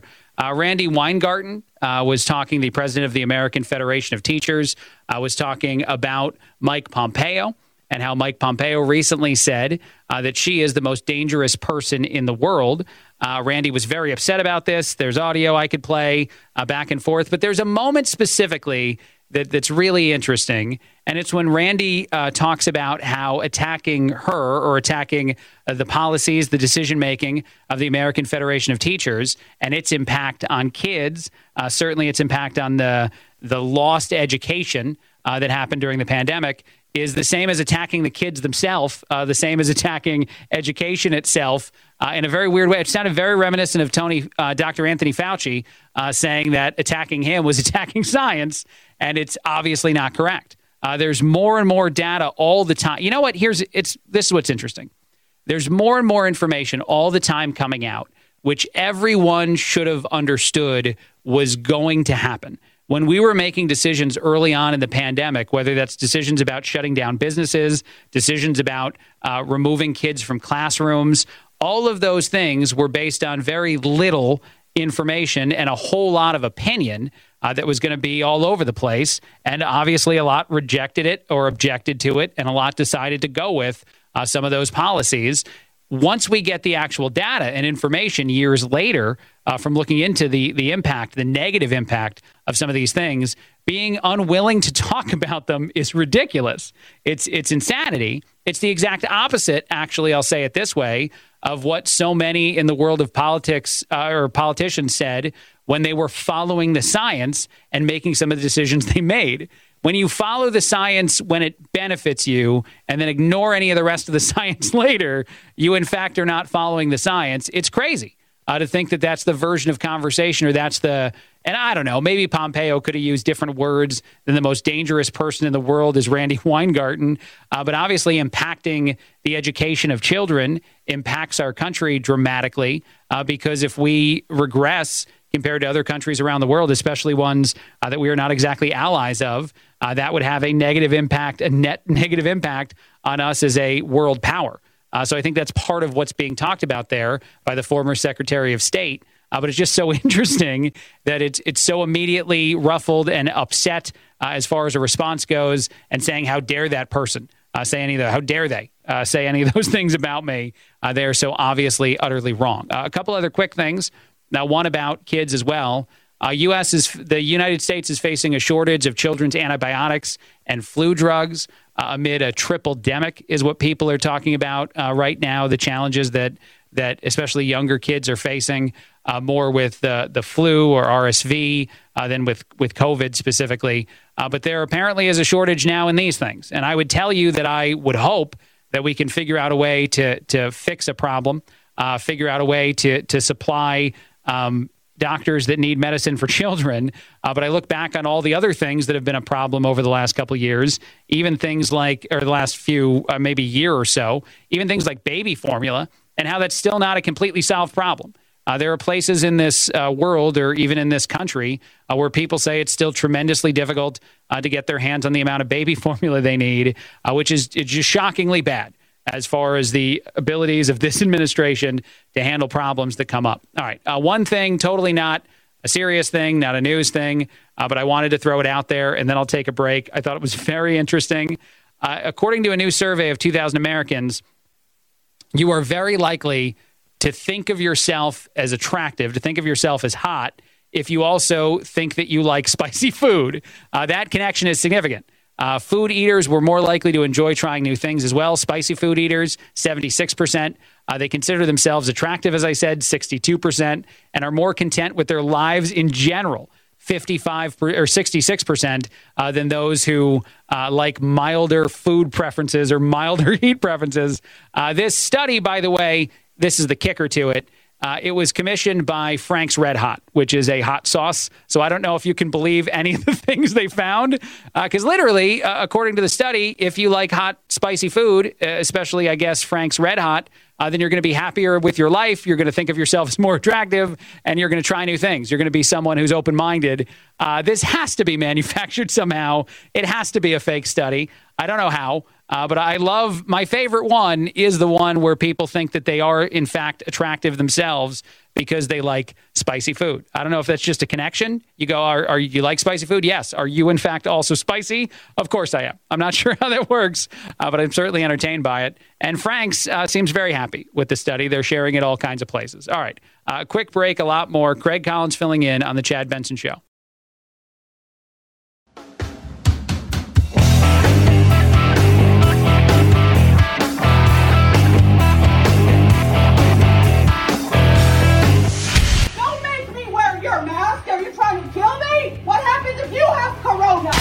No need to socially distance while listening to your Chad Benson Show podcast. 4 out of 5 experts say so. I'm a scientist. There is no corona. But hurry before they change their mind. You know they will. Chad's podcast found on iTunes, iHeart, Spotify, and wherever you find your favorite COVID-free podcasts. Oh my gosh. I kind of like it. I'm not going to lie. This is the Chad Benson Show. This is the Chad Benson Show. My name is Craig Collins filling in. Chad will be back after the holiday. I thought this was interesting. On social media, a TikTok user named Tori went viral because she said one of the worst things And she's talking about it in a very different way than I think a lot of us are talking about it. But one of the worst things to happen recently is that Starbucks specifically has added a tip option to its electronic card reader, meaning you can tip electronically. You can tip on your credit card and not actually give them sweet cash, so that they can take that home and not have to pay tax. I don't know what the thing is. But she said it's also funny to her because a lot of customers now get confused. They say their card's not going through because they're trying to not say no to the tip situation. They just want to ignore it. They just want to pretend it's not a thing. That made me laugh so hard I actually coughed. Sorry about that in the microphone. But I love that move because the real truth as far as this situation goes, Tori, or anyone else listening to this show, hopefully everybody, is that everyone asks for a tip now. Every card reader for every situation asks for a tip, and I do get the tip guilt. I think a lot of us get the tip guilt where you kind of want to tip, but there's scenarios where it makes absolutely no sense whatsoever. I was tipping sometimes when my wife and I would go to, say, like just a clothing store and buy a clothing item, and I feel very bad about this. I was tipping the absolute minimum. I was hitting like $1, but I was tipping the people who helped us pick out clothes for the missus, and that used to not be a tippable thing. I've since stopped that. I've become willing to say no. I think that was the moment where it jumped the shark for me. But it is true. Like everywhere you go, every scenario now, any card reader of any kind, because I guess so many people use like a cell phone version of one, they ask you if you want a tip, and you feel a little mean saying no. But why do we have to tip everybody for everything now? That's my question. Tori, the TikToker who went viral on social media for complaining about customers not wanting to tip at Starbucks, is not helping answer my question. I saw this story. I thought it was really interesting, a little disturbing, but also somewhat amusing, hopefully to some. Belgium has seized so much cocaine from smugglers operating throughout some of its ports. Belgium has so much cocaine, they don't have enough incinerators to burn it, or at least that's their story. If someone is stealing any, I don't know. But they say they need to invest in more incinerators. They need the capacity to go up so that they can continue to burn the appropriate amount of cocaine. That's a ridiculous story. That's insanity. Authorities over the course of the last, few months or so have found a new record, 89 tons seized last year. They broke that in 2022, 100 tons. And a lot of it, as I said, seized in the last few months, which is interesting. But that's got to be a unique problem to go before whatever local government board it's got to be and ask for the incinerator budget to go up. And like, why? Why do you need more incinerator money? Well, we've just got a crap ton of cocaine, and we have to make sure we burn all of this. It's nuts. It's crazy to me. And absolutely also, in case anyone's wondering, a true story. That's real out there. I saw this one. I like this too. Just another crazy thing that's out there. A British fisherman caught a monster-sized goldfish, which he has now nicknamed Carrot, or the Carrot, I think. It might be a record for the largest goldfish ever caught. I wonder how this, because they say that, if you remember as a kid, if you were ever given a goldfish, and sometimes they don't make it, just very quickly, I know you might not care about personal stories from me, but I'm tempted. I can't help myself. I took 2 goldfish to show and tell in 2nd grade, and on the trip over, one of the 2 of them started floating upside down and seeming like he was taking a break, and I had to learn about what that goldfish was actually doing from my mother and then the principal, who was a nun. I went to Catholic grade school, trying to tell me why one of my 2 goldfish wasn't going to make it to show and tell. That was a scarring moment, and I just threw it out there in response to this story. But I remember that people said, like, you can't just release your goldfish into, say, a lake or a pond or anything, because they'll grow. They'll be crazy. They'll grow gigantically. This goldfish weighed 67.4 pounds, and he caught it on a fishing trip in France. It looks ridiculous. There's a bunch of photos out there. It's the full size of the guy as he's holding it with two hands. It seems like it goes beyond the width of his body. It's just amazing. And again, I guess a lesson learned in releasing a goldfish into. I don't know if that's what happened here. I would love to have a 67-pound goldfish named Carrot. That would be the sweetest thing ever to have inside your home, and to point to like the giant fish tank with one obnoxiously large goldfish. And then I imagine if I try to bring it to show and tell, it wouldn't make it. It would do the same thing that happened. I can't remember what I named my goldfish. I wish I could. I think it was, I know what it was. It was Michael Jordan and Scottie Pippen. Those were my 2 goldfish. I think Scotty didn't make it, by the way. I think Mike was okay. Actually, real quick, I have another story I was going to talk about, but I just want to throw this out for a quick second because it fascinates me, and I don't have a valuable reaction to it. I hope if you're listening, you do. I saw this story. I think TMZ was reporting on it last week, that Michael Jordan's son, Marcus Jordan, was dating Scottie Pippen's ex-wife, Larissa Pippen, and then cheated on her and got caught doing it, Marcus Jordan, in some sort of club somewhere in Florida with an Instagram, like, social media person. And every part of that story, and I'm a millennial, I'm 37, so Michael Jordan's Bulls were one of the most important sporting teams of my life, sports teams of my life. Every part of that story was so confusing. I couldn't figure out any of the things and how they occurred. How do you go from winning 6 championships with a teammate to having that Last Dance documentary go out? And it definitely shows they're not very good friends at all anymore. And some of the reactions Scottie had to it after it aired and actually took a lot of us away from being bored and not having any sports during the pandemic. To then this story where your kid is dating your teammate's ex-wife and then gets caught cheating on her in a high-profile fashion with a social media influencer who probably did it on purpose. I got to be honest, if the influencer puts everything on Facebook or Instagram or wherever anyway, they probably were somewhat interested in going viral and taking photos of literally everything. But every part of that story confused me, and I just wanted, like, Phil Jackson, the coach of the Bulls, to sit down Scottie and Michael together in a room and ask them both what's going on. Like, what are the things happening? How are they occurring? Because that's basic guy code, man. That's basic bro code. You do not date the ex-wife of someone that you're friends with. And I guess, again, maybe they're not close friends, but I'm still very confused about that story. All right, quick break, a lot more. Saved by the Bell. Craig Collins filling in on The Chad Benson Show.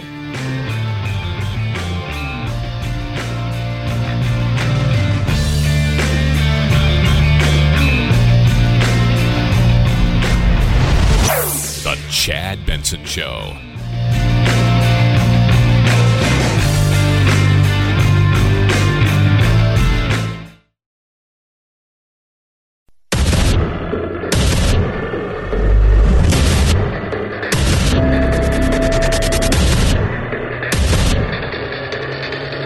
Independent thoughts, independent life.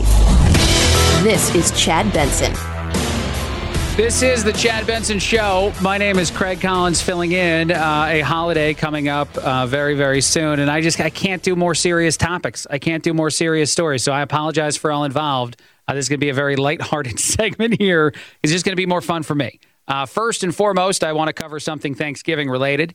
An online poll asked people the absolute best start to dinner time for your Thanksgiving festivities. What time would that be? Between 3 and 4:30. 18% of us also said that turkey is our favorite food item in Thanksgiving. A lot of people not thinking that that's the favorite item. But apparently, as I said just a second ago, like, a lot of individuals feel like that earlier dinnery start time is better.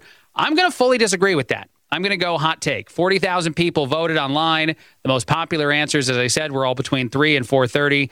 I like a 5 o'clock dinner, even on Thanksgiving. I like it. I like the idea of it. I like the idea of sitting down at dinner time to a ridiculously large meal and then immediately getting to sleep. I think actually I like later and later for Thanksgiving than most do because of the nap that you immediately take after all the tryptophan turkey that you consume. And by the way, I don't know what it is this year because the stat that I threw out as well, the 18% of people say that turkey is their favorite part of Thanksgiving. Most other people reasonably say it's one of the other better food items there. But I've seen a lot of people break bad on turkey in general. A lot of people on social media say that a ham or some other food product, some other meat product is a better move in Thanksgiving. And I wholeheartedly agree.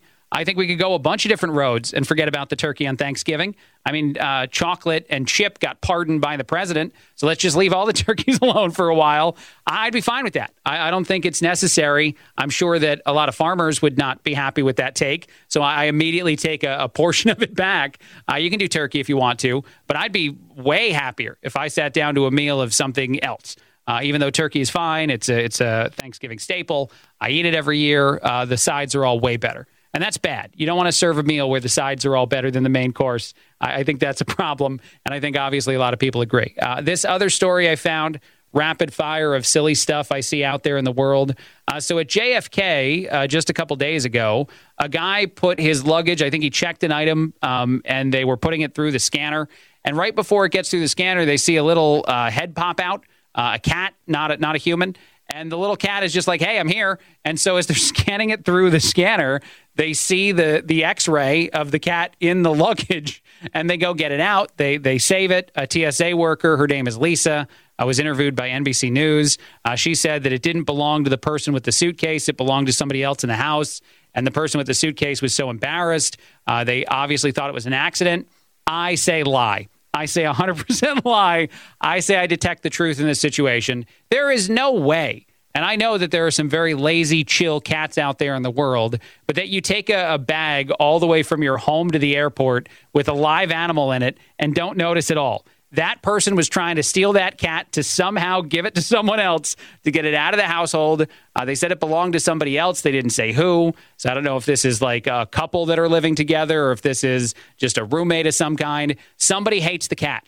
Somebody likes the cat. Somebody hates the cat. And instead of doing something horrible, they were trying to just give the cat away. I'm guessing. I bet you that was a part of the trip. So I call lie all around in this story, although a lot of people enjoyed the fact that the cat made it all the way through the X-ray machine before getting saved, before getting taken out. Other news out there, and this is all off the beaten path. I'm going to continue to mention that. Emily Ratajkowski is in the news. The model, actress, I don't know what she does. She's very attractive as a person. I think she's an activist, so she's said and done a lot of things that I don't agree with. She's dating Pete Davidson, so people are talking about that. Apparently, 2 new stories about her. She broke up with Brad Pitt to get into a relationship with Pete Davidson. You might not care about any of those things, but as a guy who's been following the dating career of Pete Davidson way too closely, that is incredible. That statement right there is nuts. Pete Davidson has flown so high, higher than I ever thought. Well, maybe he's flying high for other reasons, but he's succeeded in dating, and a lot of guys are very confused with just why he's been so successful. He's not the stereotypical version of a guy that like your wife says she's attracted to, and you're like, well, yeah, I get it. I can't compete with Thor or whoever it is. But Pete Davidson, a lot of us feel like we got a shot. But this guy is just continuing to succeed. All-time Hall of Fame dating career. I mean, if he's not a first ballot Hall of Famer when he goes in, somebody definitely had it out for him, because he should get as many votes as Derek Jeter deserved and as Mariano Rivera got. I'm a Yankee fan. Because it's crazy. But also, apparently, Emily was hanging out with some DJ person amid her romance with Pete Davidson. I know no more details there, but it's all over page 6. Emily did say, the actress model, in a recent interview, that she's bisexual and she wants to date a lot of men and a lot of women. She's not tying herself down to any one guy. Pete Davidson is yet to respond to that interview, but that is interesting. Again, Hall of Fame. First ballot career. He could retire now, and I don't even know how old he is. I think he's in his 20s, and he would walk off as one of the greatest ever to play the world of dating. I saw this story, and I got very confused by it, which is, I guess, a narrative or a common theme today. I don't think we have this here in the United States. I don't know where in the world this is made, but McDonald's is creating a Mighty McMuffin, which has landed on menus places. Again, I'm not sure exactly where. And so the Mighty McMuffin is just a ridiculous version of a regular McMuffin, which makes me very, very happy. It's absolutely stacked, is what people are saying, just in time for the holiday season. All of the food item is served on the English muffin with a side of ketchup or brown sauce. So maybe this is the UK.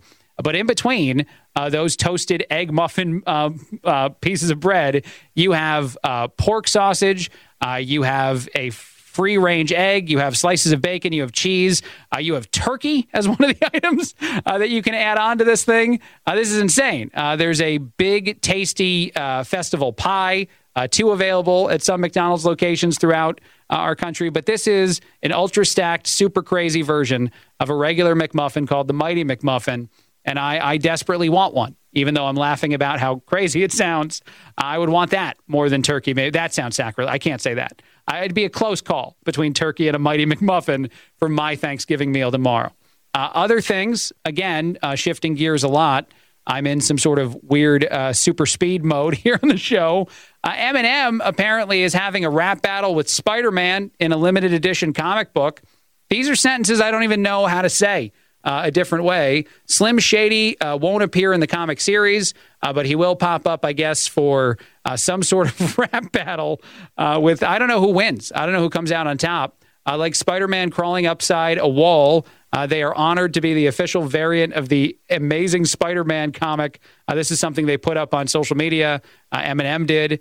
Honored to be an official variant in an Amazing Spider-Man comic dropping tomorrow, which I think is now since dropped because he put that out a few days ago. Eminem very proud of the fact that he was in a one-on-one rap battle in a comic book. I would like to see that in a Marvel movie. I think the only approach now is to fully bring that into the Marvel movie and see how that goes there. Tom Holland, the actor who plays Spider-Man, I don't think he can rap as well as Eminem. So I'd like to, you got to get destroyed too, I think. If Eminem does rap off, I think you got to be as mean as possible. All right, 2 other things I saw, and then I'll take a break. And you might be overloaded at this point. But hey, Thanksgiving show means you get a stuffed segment. That's what this is. It's an overstuffed segment. I saw this story, and it made me very sad about myself, not about the people involved here.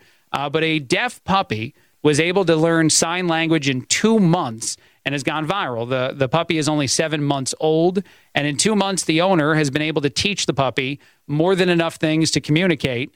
And I can't learn Spanish, and I've been married to my Mexican wife for over 10 years now. Actually, it's 10 years officially today. It is my 10-year anniversary. So I feel very depressed reading this story about a puppy that learned a language, sign language, in a couple months. I know it's probably not equivalent, but I know I can't let my wife see this story till after the holidays. I know if she sees it and she talks about it, then I'm definitely in a lot of trouble. There's going to be arguments. I know some Spanish words. I have enough words to get me through like a meal at a restaurant. But through a conversation with her father, no, it's not always going to go so great with the in-laws. One other quick one. I said overstuffed segment. I'm going to do one more. McDonald's worker quit mid-shift and went viral on social media. This young man apparently was being hailed as a hero to a lot of those who were on social media that saw this get posted. Here's the reason why he quit mid-shift. He was asked to clean stuff. He thought he was just going to be a guy that worked like the fryer, made food items and didn't clean anything. And so when he was asked to do some dishes in the back, he thought that was inappropriate, and he said he was done and just walked off the job. Obviously, now that he's made that a viral post in social media, a lot of employers will probably think twice about hiring this kid because he didn't give 2 weeks' notice and he was unwilling to do work that was probably part of the basic job description. But darn it, if TikTok says you did a good job, if TikTok salutes you and thinks you're doing great work, that's all that matters. Not whether or not you have any sort of career after you go viral on social media. Quick break, overstuffed segment done. Greg Collins filling in on the Chad Benson Show.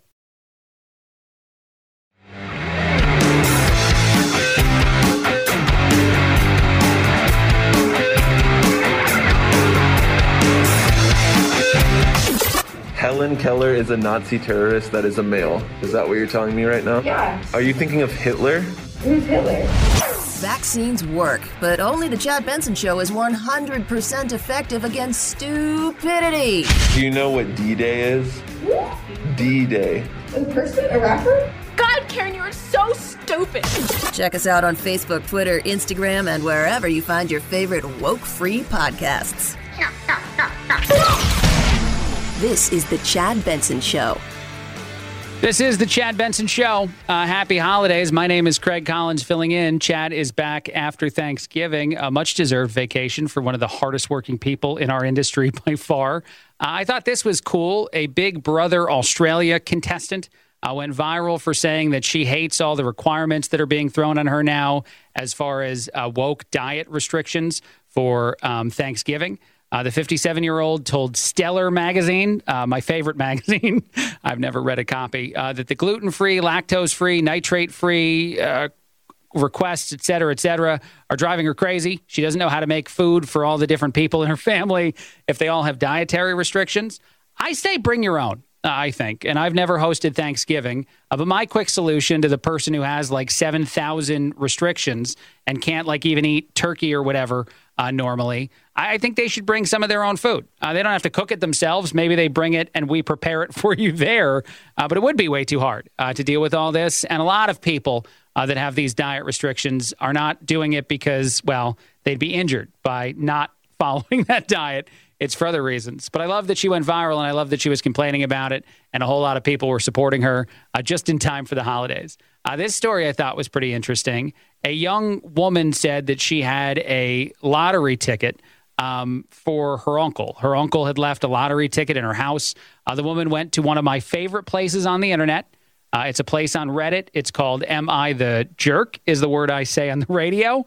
It's a different word. It starts with an A if you actually want to go look for it.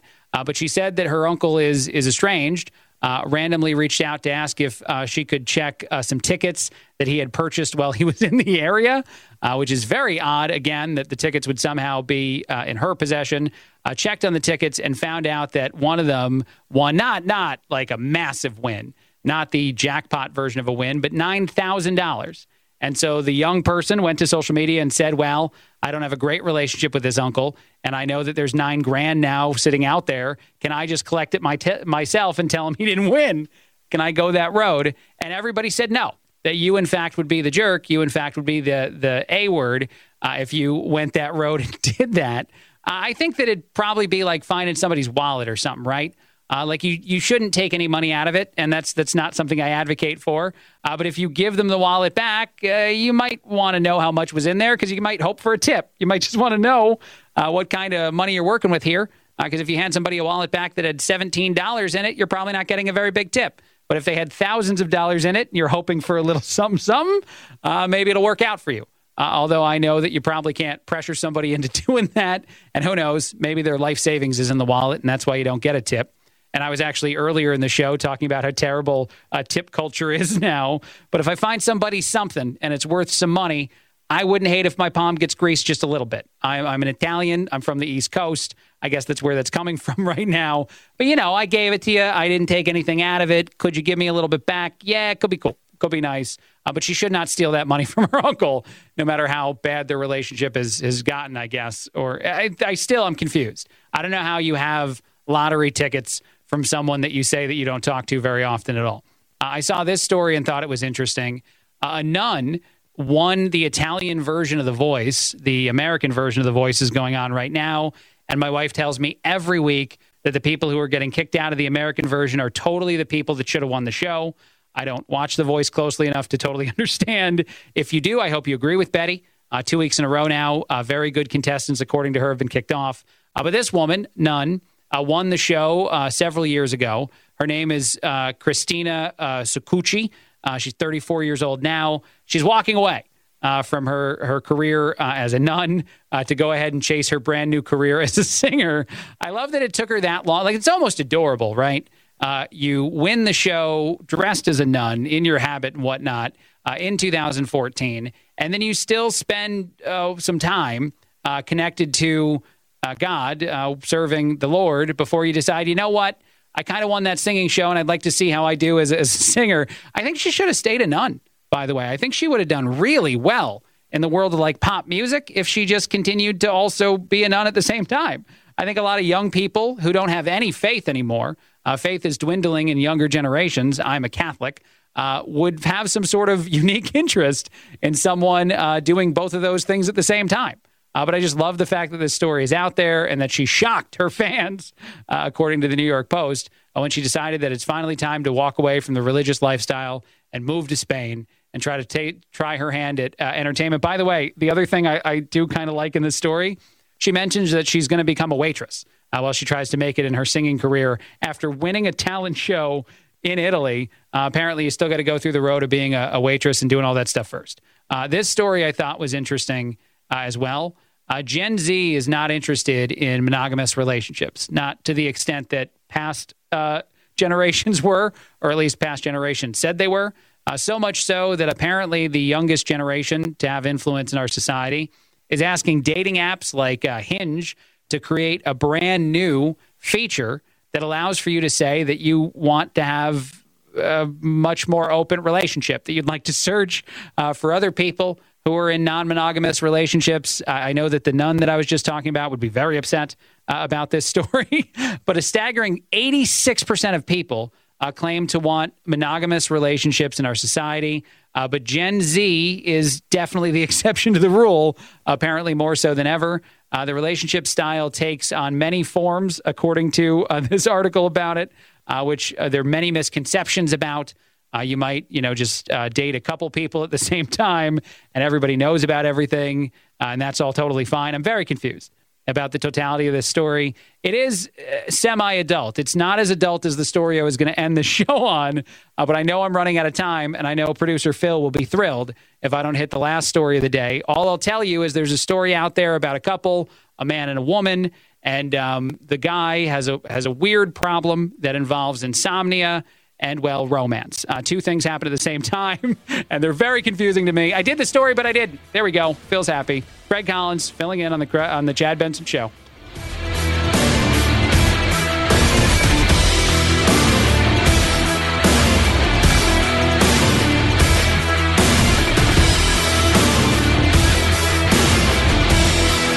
This is the Chad Benson Show.